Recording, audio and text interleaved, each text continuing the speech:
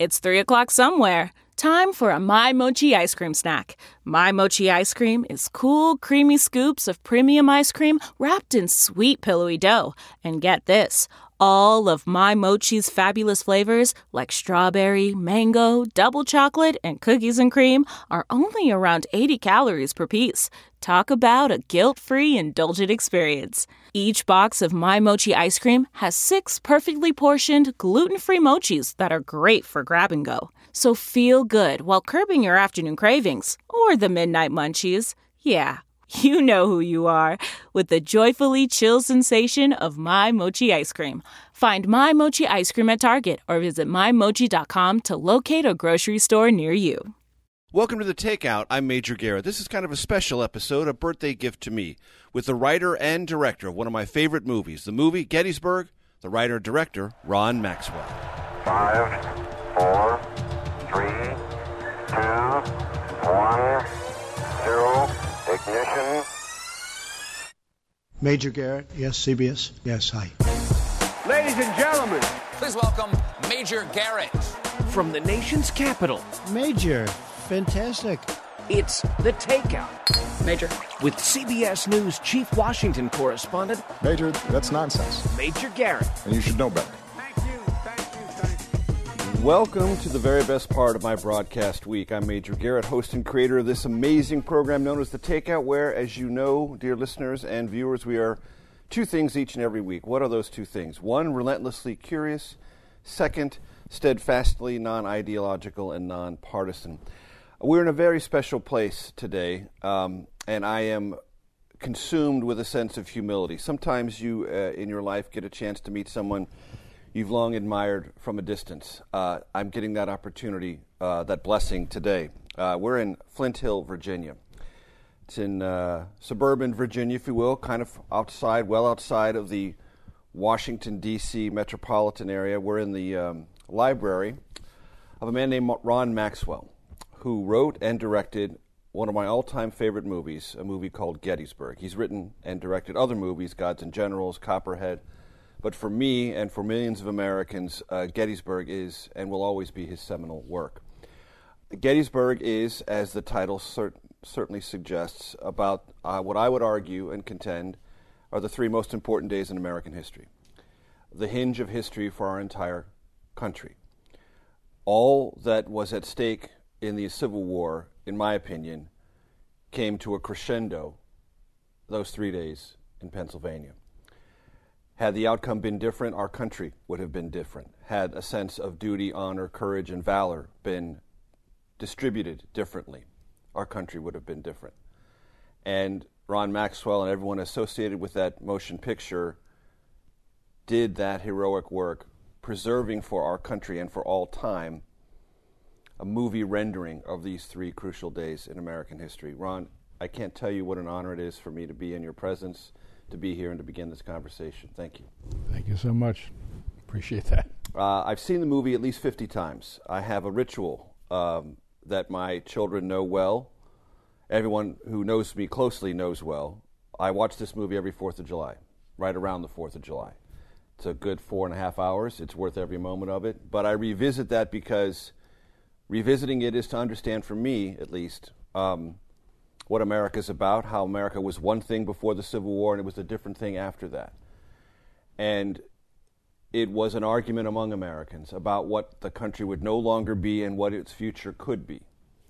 And so much of that is encapsulated in the movie. So I've spoken way too much. Ron, I just want to give you a chance to talk about the movie, what it means to you, and what you hope it will always mean for this country.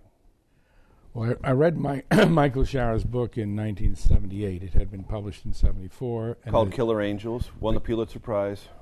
The Killer Angels. It's a work of fiction, even though it was well-researched. It's a work of fiction, and it won the Pulitzer Prize for fiction in 75. I read it in 78, and I was immediately gripped. I didn't know how profoundly I was gripped, and I didn't know that it would start a 15-year saga for me. But within months of reading the book, I optioned it. Met Michael Shara, the author. We became wonderful friends, and thereafter started working on the screenplay. And by 80, I had a screenplay, and from that point on, was trying to get the movie financed. I want to play for you, and pick up your headphones so you can listen to yourself on this. I want to play soundbite number 1, which talks about the book and the effect it had on you. This is from a documentary called The Making of Gettysburg. It grabbed me on in the subconscious place first. The way a fine piece of music can grab you, and you don't know why, but you're captivated by it. I'm fascinated by the use of your term subconscious, because Shelby Foote, one of the great American chroniclers of the Civil War in narrative form, said the Civil War lives in our subconscious forever. It is on our subconscious nationally, whether we want to acknowledge it or not. Yeah, it's there, and because it permeates our society in terms of the lives we lead, in terms of our politics, in terms of our art and culture, in terms of our language and our literature. It lives with us. And so at some point in our lives, if we're lucky, we focus on it. We see what is there with clear eyes, and that's when we start to read books about it or see movies about it or become more conscious of it. And it moves from our unconscious awareness to our conscious attention. And we see what a rich story it is. And so, and what I discovered along the way, and I discovered immediately when reading Michael Sharra's novel, are these great characters. And that's what Michael Sharra's achievement was, to enliven those characters, those historical figures, and also give them wonderful dialogue. So my job as a screenwriter then was to take that novel and translate it into the cinematic medium. And it was, it lives. The curious thing about the Civil War, which I found for myself in making these 3 movies that I've made, is that the Civil War is, at one time, is absolutely uniquely an American experience, for sure. There's these Yankees, then there's these Confederates, and they're in these places and they fight these battles. But in another way of looking at it, which has informed how I've made the movies, is that they're archetypes. That what we're seeing has been played out before in human history, and sadly will be played out again, which is fratricide. And the other side of the coin, the French have a saying called l'envers du médaille, the other side of the medal. The medal has a shiny side and a dark side. The dark side is fratricide, the shiny side is brotherly love. And all 3 films, and certainly in Gettysburg, that is explored. You see men who love one another, who are willing to die for one another. And I think my friends who are veterans of Vietnam, my generation, and veterans since, it's one of the things that they recognize in the film, is because it's something that they experienced when they were in battle. It's so true, and there are so many poignant moments in Gettysburg where the soldiers, the men who had fought alongside each other before the war, see each other across that deadly space and are heartbroken in anticipation of what's to come. And that is one of the more gripping elements of the movie. And to your point about Michael Sharra giving these characters voice, he demarbleized so much of the Civil War in the process, because the marbleization of the Civil War through monuments is a way to just sort of put it out of reach and to bring it more to the human condition. I want to run 2 sound bites real quickly of actors who played in Gettysburg. Jeff Daniels was the actor who played Joshua Lawrence Chamberlain. Stephen Lang played General George Pickett. Let's run those back to back, Sarah, 2 and 3. You get a sense that, this is a sacred piece of ground, and there's a great sense of responsibility to this gig.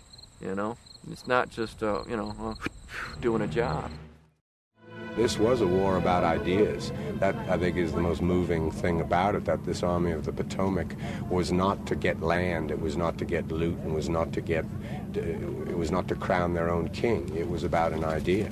And I think that it's worth examining again. And I somehow suspect that's why a lot of these reenactors do what it is they do, to find the validity in being an American in a way. Stephen Lang mentioned the reenactors. Describe briefly what the reenactors meant to this movie.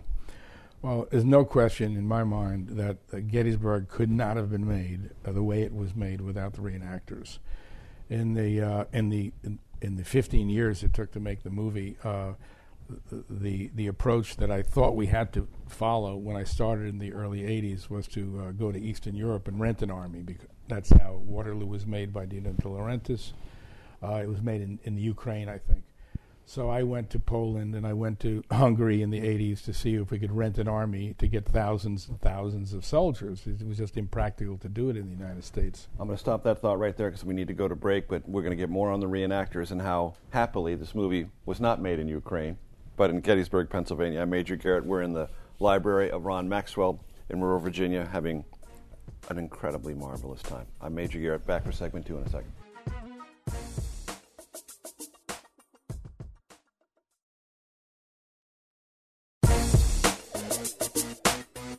From CBS News, this is The Takeout with Major Garrett.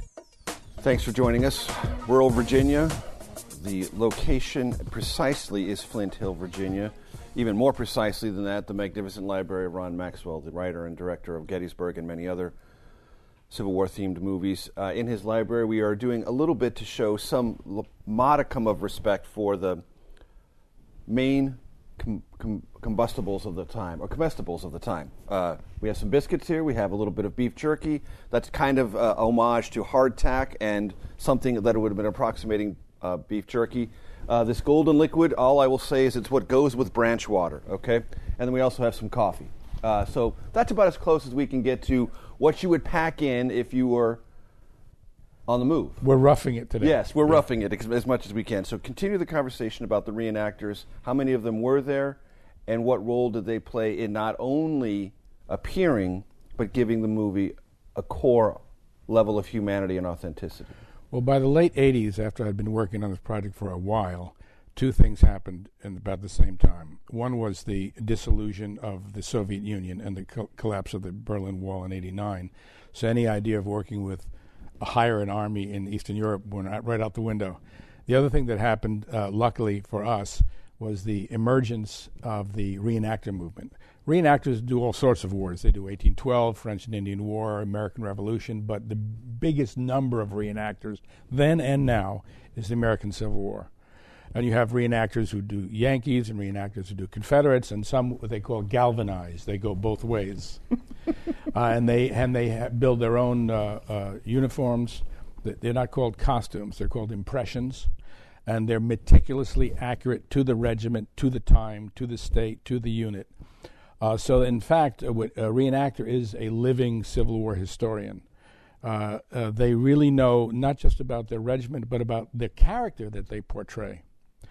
And as I say, some do Yankees and Confederates both. They'll do infantry. They'll do cavalry. The cavalry guys have their own horses. The artillery guys pool their resources and build their own cannons. These are expensive endeavors. You can imagine the commitment to this hobby. And their wives and girlfriends are involved, too. Yep. So, and they also have the they call the impressions, the dresses, the skirts, the hoops, the hairdressings of what the Civil War would have looked like. So in addition to the battle reenactments, they'll do balls and civilian reenactments and medical reenactments. There's a whole range of things. It's a whole interesting subculture in American life, and it's across the whole country. So we were finally able to take advantage of this in the late 80s, early 90s when we were planning to do this movie. And on the day, we recruited, in Pickett's Charge, there are 5,500 guys. It's not CGI. There's no CGI in Pickett's Charge. That's 5,500 guys, which we had for a week. It took us 6 days to film just Pickett's Charge. And the beauty of these guys is that unlike CGI, when you see like masses of people moving around, I can move the camera in anywhere, any place, any time, and you're in 1862. Because it's not just that they have the uniforms. Right. They're thinking 1862, 1863. They're there. And if you don't believe me, and I know you do, but if somebody's not believing what I'm saying, here's what happened. One day on the set, during that week, the early part of the week when we were filming Pickett's Charge, the troops coming out of the trees in formation. Yes. That was the only actors we had that day were Armistead, Kemper, and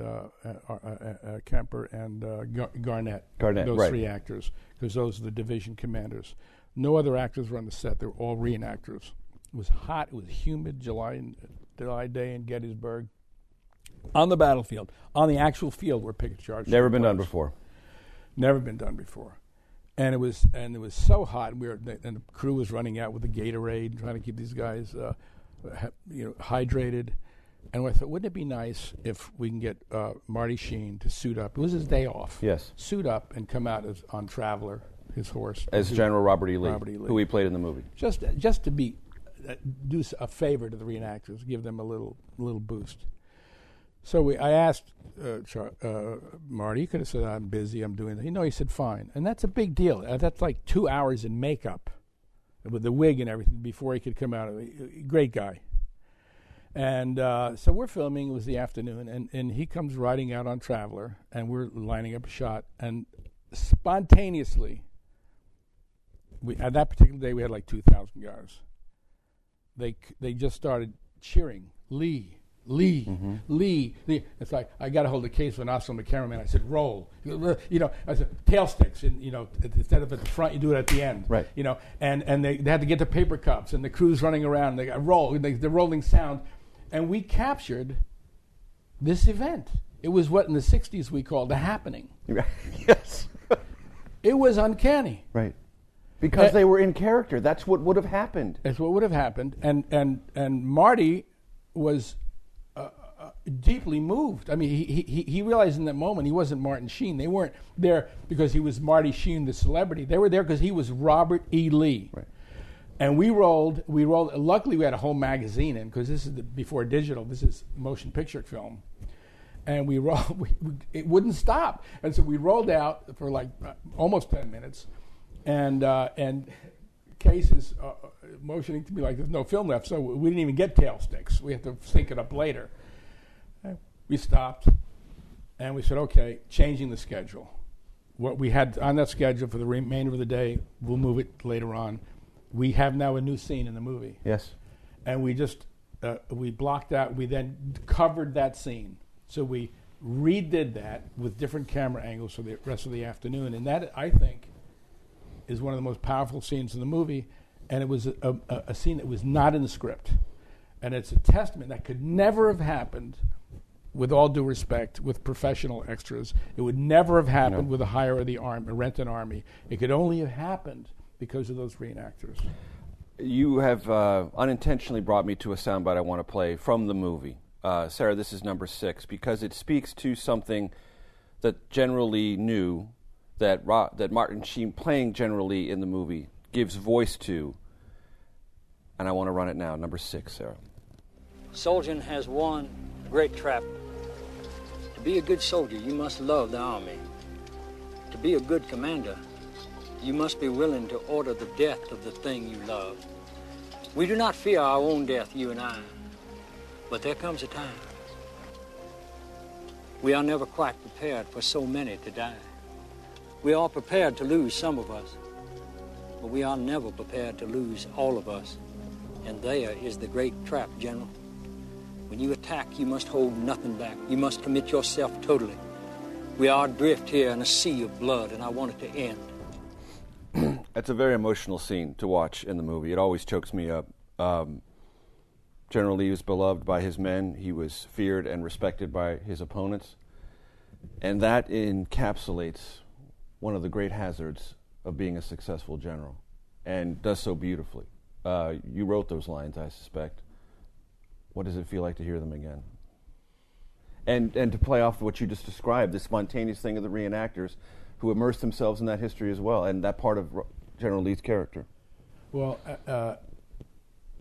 I'm glad it took 15 years to make the movie from the time I read the book till the time it came out in theaters, because the Civil War is such an emotional, devastating event in our history. When you consider 700,000 men were killed outright or died, some died of a disease, but 700,000 dead, another 1.5 million terribly wounded, the entire South devastated, entire towns burned to the ground. You must approach this with some sense of humility. and understanding the tremendous loss that was suffered, the tremendous sacrifice that generation suffered. North and South, blue and gray, black and white, man and woman. That whole generation, our ancestors, paid a horrific price to sort things out, because prior generations couldn't figure out how to sort things out nonviolently. There's a profound lesson there for us. We have to solve our problems with civility, because when we stop listening to one another, when we start dehumanizing one another, this is the hell that can result. And I'm going to stop you right there, and we're going to go to break. And on the other side of the break, I want to pick up that thought with your other movie, Copperhead. We're in Ron Maxwell's magnificent library, and we'll be back in just a second.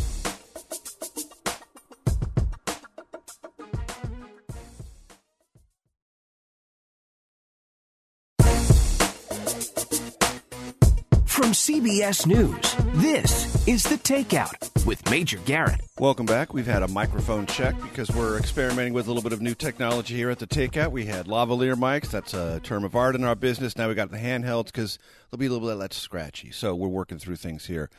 But we're in the magnificent library of Ron Maxwell here in Flint Hill, Virginia, talking about not only the movie Gettysburg, but a movie he's also recently made called Copperhead. Before we went to break, you were moving in that direction. Please continue.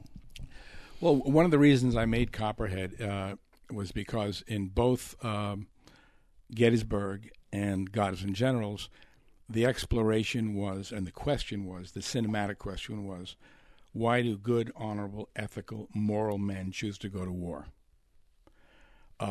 There were a lot of sadists and nasty people in the Civil War, just like there are in all wars, but that's not what interests me.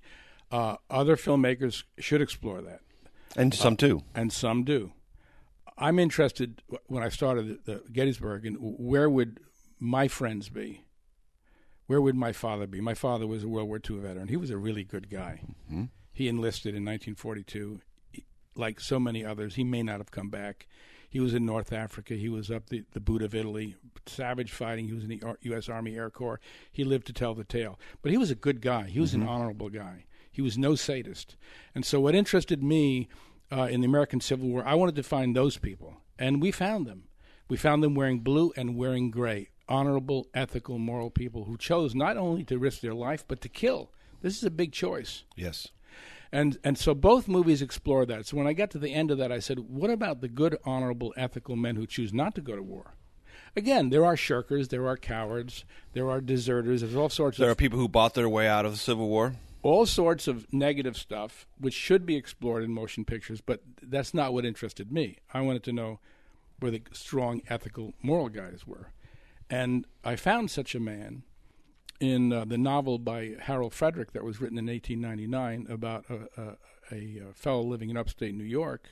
Abner Beach is the fictional name, but based on real events, who decided the Civil War was a mistake. And he didn't want to sacrifice his sons to go into the charnel house of the Civil War. There were many people like him on both sides of the Mason-Dixon line. There were people in the North who said we shouldn't be fighting, and there were people in the South who said we shouldn't have seceded, we shouldn't be fighting. Someday, other filmmakers, I hope, will explore that, the anti-war element that was in the South, because it's a great story. Well, I explored in Copperhead the anti-war element in the North. And so it's an exploration of dissent, when you're the one person saying no when everybody else is saying yes. And that's a dangerous position to be in. What are you labeled as? Traitor. And what is the psychological process that ensues? Copperhead is about what happens in the town up in the North. And it happened all across the North, as it happened in the South, too, of a community that's divided and turns against itself over politics. Divided over politics and how they dehumanize one another, even within the context of a small town in America. Starts with not listening. It begins with not listening, with not crediting the other person's point of view, with not respecting the other person's point of view. And it's a form of mental tyranny that we're all susceptible. We're all susceptible of this, thinking we've got it all figured out. And the other guy's point of view is not just different, but it's immoral. It's unethical. It's not worthy of consideration. And once we go down that road, it's a dangerous road to go down. There's a quote from the Gulag Archipelago, Alexander Solzhenitsyn, which I love, and I'm going to butcher it, but it goes something like this. He said, if it was only so easy If we could just take all the bad people and separate them from the good people and put them over there and deal with them. But that's a fallacy, because the line between good and evil cuts across the heart of every human being. This is the battleground, right here in our own hearts. Getting back to Gettysburg, you talked about the characters. I want to play a soundbite now. Sarah, this is number 12. Jeff Daniels plays Joshua Lawrence Chamberlain. We'll talk a little bit more in detail about Joshua Lawrence Chamberlain on the other side of this soundbite. He's speaking to Sergeant Buster Kilrain, who's part of his 20th Maine Regiment. Play that now. What a piece of work is man. How infinite in faculties, in form and moving. How express and admirable. In action, how like an angel. Well, if he's an angel, all right then. But he damn well must be a killer angel.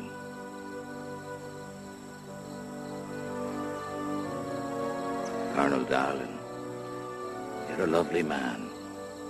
I see a vast, great difference between us, yet I admire you, lad.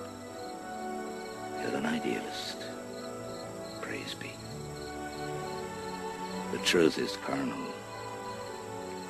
there is no divine spark. There's many a man alive, no more of value than a dead dog, believe me. And you've seen them hang each other the way I have back in the old country. Equality. What I'm fighting for is the right to prove I'm a better man than many of them. You'll hear it in my voice, folks. This movie hits me at so many different emotional levels, and I almost never get through that scene in one piece emotionally, because it talks about so many things central to the human character behind those who chose to fight, as you said. And these two men are in the same regiment, on the same side, fighting for the same cause, and yet have a fundamentally different interpretation of mankind, of humanity. And that, to me, is so moving in the movie. What a piece of work is man, how noble in form and reason, how like an angel. That's, of course, from Hamlet, from William Shakespeare. And Michael Shara put that in the character of Chamberlain, which was entirely plausible because Chamberlain was a professor of rhetoric and language and religion. At Bowdoin College in Maine, yeah. He's Bowdoin. Not a soldier. No, he's a professor. And so it's perfectly plausible that he would be able to reach out for these thoughts and think about the nobility of man. And Kilrain, who's the immigrant, he's the only fictional character in the piece. Kilrain is, I can tell you, because I've had long talks with him before he died, Kilrain is Michael Shara. Okay. That's himself. Right. So Kilrain is the only fictional kind of composite character, but he articulates a different view. He has a darker view. As he says, he's seen in the old country, he's seen people getting hanged on the corners. It's now the 1860s, so he saw the starvation in the 1840s and 1850s. He's seen the dark side of humanity. So he doesn't quite have the optimistic view, this lofty interpretation of all that's possible, that Joshua Lawrence Chamberlain had. But Joshua Lawrence Chamberlain matures too. He matures in the course of the film. Yes. When he has to order men into battle and order his colleagues into mortal conflict. And he gets to see the dark side of humanity too, as well as the bright side. The movie gets launched in part because, as leader of the 20th Maine, thrown into that quite unexpectedly, Joshua Lawrence Chamberlain has to take on some other members of a Maine regiment who want to mutiny, which is, as I said comically in the movie, a naval term. He gives a speech to them to try to persuade them to join the 20th Maine. All of us have seen men die. This is a different kind of army. If you look back through history, you will see men fighting for pay, for women, for some other kind of loot. They fight for land, power. Because a king leads them, or just because they like killing. But we are here for something new. This has not happened much in the history of the world.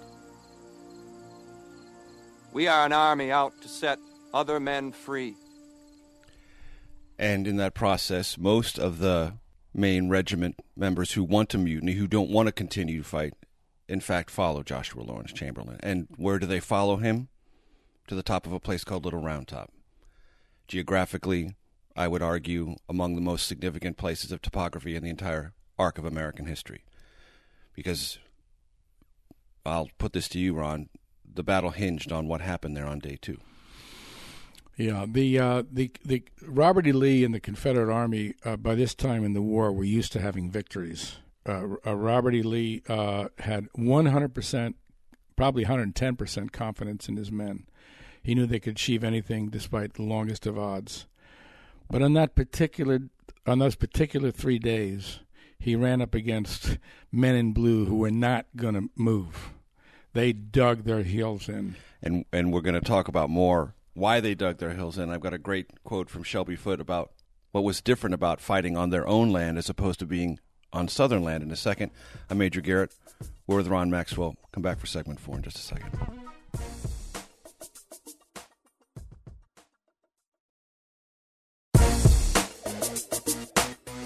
From CBS News, this is The Takeout with Major Garrett. This is one of the epic experiences of my life, I'll tell you that right now, ladies and gentlemen. To be in the presence, the home of one of my cinematic and literary heroes, Ron Maxwell, creator of the movie Gettysburg, Gods in General, and Copperhead. We were about to get into the conversation about Little Round Top, Day 2, and why it was so crucial not only to Gettysburg, the battle, but American history every moment thereafter. Right. Well, Lee was convinced that the federal forces had massed most of their troops in the center and on the right flank, the Yankee federal right flank. He had attacked the right flank the previous day on day 1, and so he thought the Yankee left flank could fold if he concentrated his energies and his military prowess at that end. So he directed General Hood and General Longstreet. He directed General Longstreet, and then Longstreet directed General Hood, and that's all in the movie in great detail, to go attack the federal left flank, which was hanging. It was hanging just north of these 2 hills, Little Round Top and Big Round Top. They had not occupied those hills at that point. So the Confederate plan was to occupy those hills and then turn the flank and rout the Federal Army. Sweep over them. Had that happened, there would have been an open road to Washington, D.C., and the plan was to force the federal government to talk. And to maybe engage in peace negotiations. Yes. Because there would have been no major army between the Confederate Army and the Capitol. They would have been forced to evacuate, perhaps. So, and remember, they were surrounded on all sides because Maryland was a slave state, and many Marylanders were fighting for the Confederacy at that point. So Lee's plan was sound. The problem, it was thwarted because in that particular day, you had these guys from the 20th Maine who were assigned to go to that extreme left of the line, and they were commanded by this college professor, Joshua Lawrence Chamberlain. And he had the remnants of the 20th Maine, which was already decimated by previous battles, which he talks about in the clip you showed earlier, plus the mutineers who had decided to stay on after that stirring, rousing speech he gave, reminded them of why they were in the war and what was the stakes. What was at stake. So on that particular day, Hood's Texas and Alabamians went up against these stubborn guys from the 20th Maine who put up one hell of a fight, and that, of course, is captured in the first half of the movie. As we know, Gettysburg has an intermission, and the last 45 minutes before the intermission is the battle on Little Round Top, which was some of the most. The whole war had ferocious hand-to-hand fighting, but if you want to get a sense of how close that combat was, that's what we tried to capture in that sequence. The intimate, face-to-face pugilism of the war, with bayonet, with rifle butts, and everything else. And you get a sense of how completely committed the soldiers were on both sides. It was an absolute hellish frenzy when they got engaged at that close range. I want to play a clip from Shelby Foote. This was part of a C-SPAN interview on one of his books that was taken from his 3-volume set, but it talked about the Army of the Potomac, the Federal Army in Gettysburg, and why it might have been slightly different for them than it had been in so many previous other engagements or scraps. The Army of Potomac had one great advantage. They were fighting on their home ground, an advantage the Southerners had had through most of the war leading up to that. One Confederate said, "I believe the damn Yankees shoot straighter in the North than they do when they're down south." Shelby Foote has such an amazing and memorable way of not only humanizing, but in some ways giving a humorous lilt to something that is so savage and difficult. I don't know if they shot straighter, but there was a sense that the stakes could not have been higher for the North, and that might have contributed to that sense of resilience on day two. Yeah, and there's some great moments in the dialogue that Michael Shara put in, the wonderful dialogue when he has the general who designates, deploys the 20th Maine, and he tells Joshua Lawrence Chamberlain, "Now we'll see how professors fight." Right, yes, because he was from Harvard, yeah. and Joshua Lawrence Chamberlain was from Bowdoin. I want to play one soundbite from you from the Making of Gettysburg documentary. This number 9, Sarah. I think that it'll be a healing experience to see this film. It should be. I think that through all the death and destruction and murder and mayhem and the tragedy of it all, there will be a catharsis, and it'll be very healing to relive what our ancestors lived through, and to feel it as a part of who we are as a people. That's the aspiration of the film. In my opinion, it accomplishes that and exceeds it. I want you to take a minute to talk about the healing, and that it's not easy to do movies about the Civil War because we're still so subconsciously unsettled about it. Well, the war settled some things. It absolutely held the Union together. That was the original aim, the Northern aim. It started out because the South wanted to secede, form their own country. The Union wanted to hold the country together. That was decided. The second thing that was decided, the war aims switched in 1862 after the Battle of Antietam and the Emancipation Proclamation, which was put into effect on January 1st, 1863, the day of Jubilee. That emancipated the slaves. So by the end of the war and the 13th and 14th Amendment, which immediately followed on the war, these were the two big immediate achievements of the war. The Union stayed together, one country, and African Americans were freed. But all the underlying issues were still there. Does sovereignty lie in the state or in the national government? Does sovereignty lie with the individual or with the government? And every single debate we've had about the size of government, what government should do, what it shouldn't do, what it should leave to the states, we're still there. We're still debating all those things in the present moment. The other issue of race, very much a part of the discussion in America, hasn't gone away.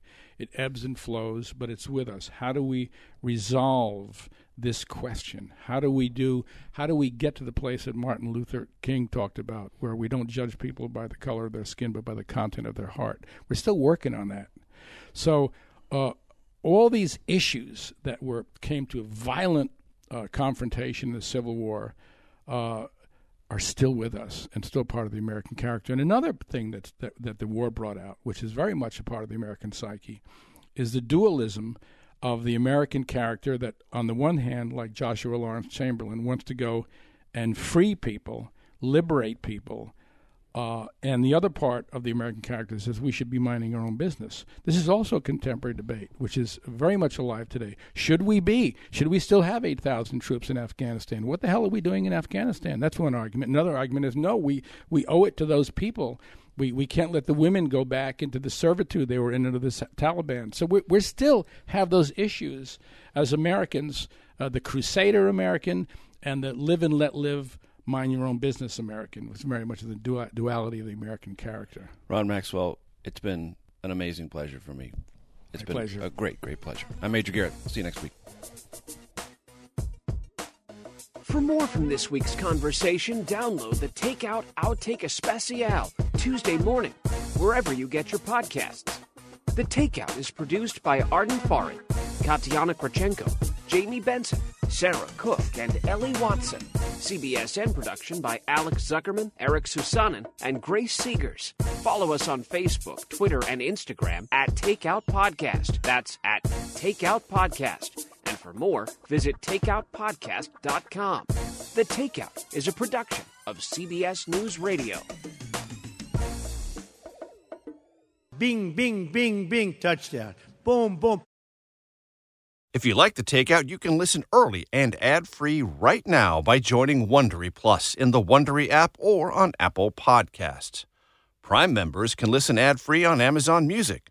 Before you go, tell us about yourself by filling out a short survey at Wondery.com/survey. A story of betrayal you would struggle to believe if it wasn't true. Listen to Blood is Thicker, The Hargan Family Killings, wherever you get your podcasts.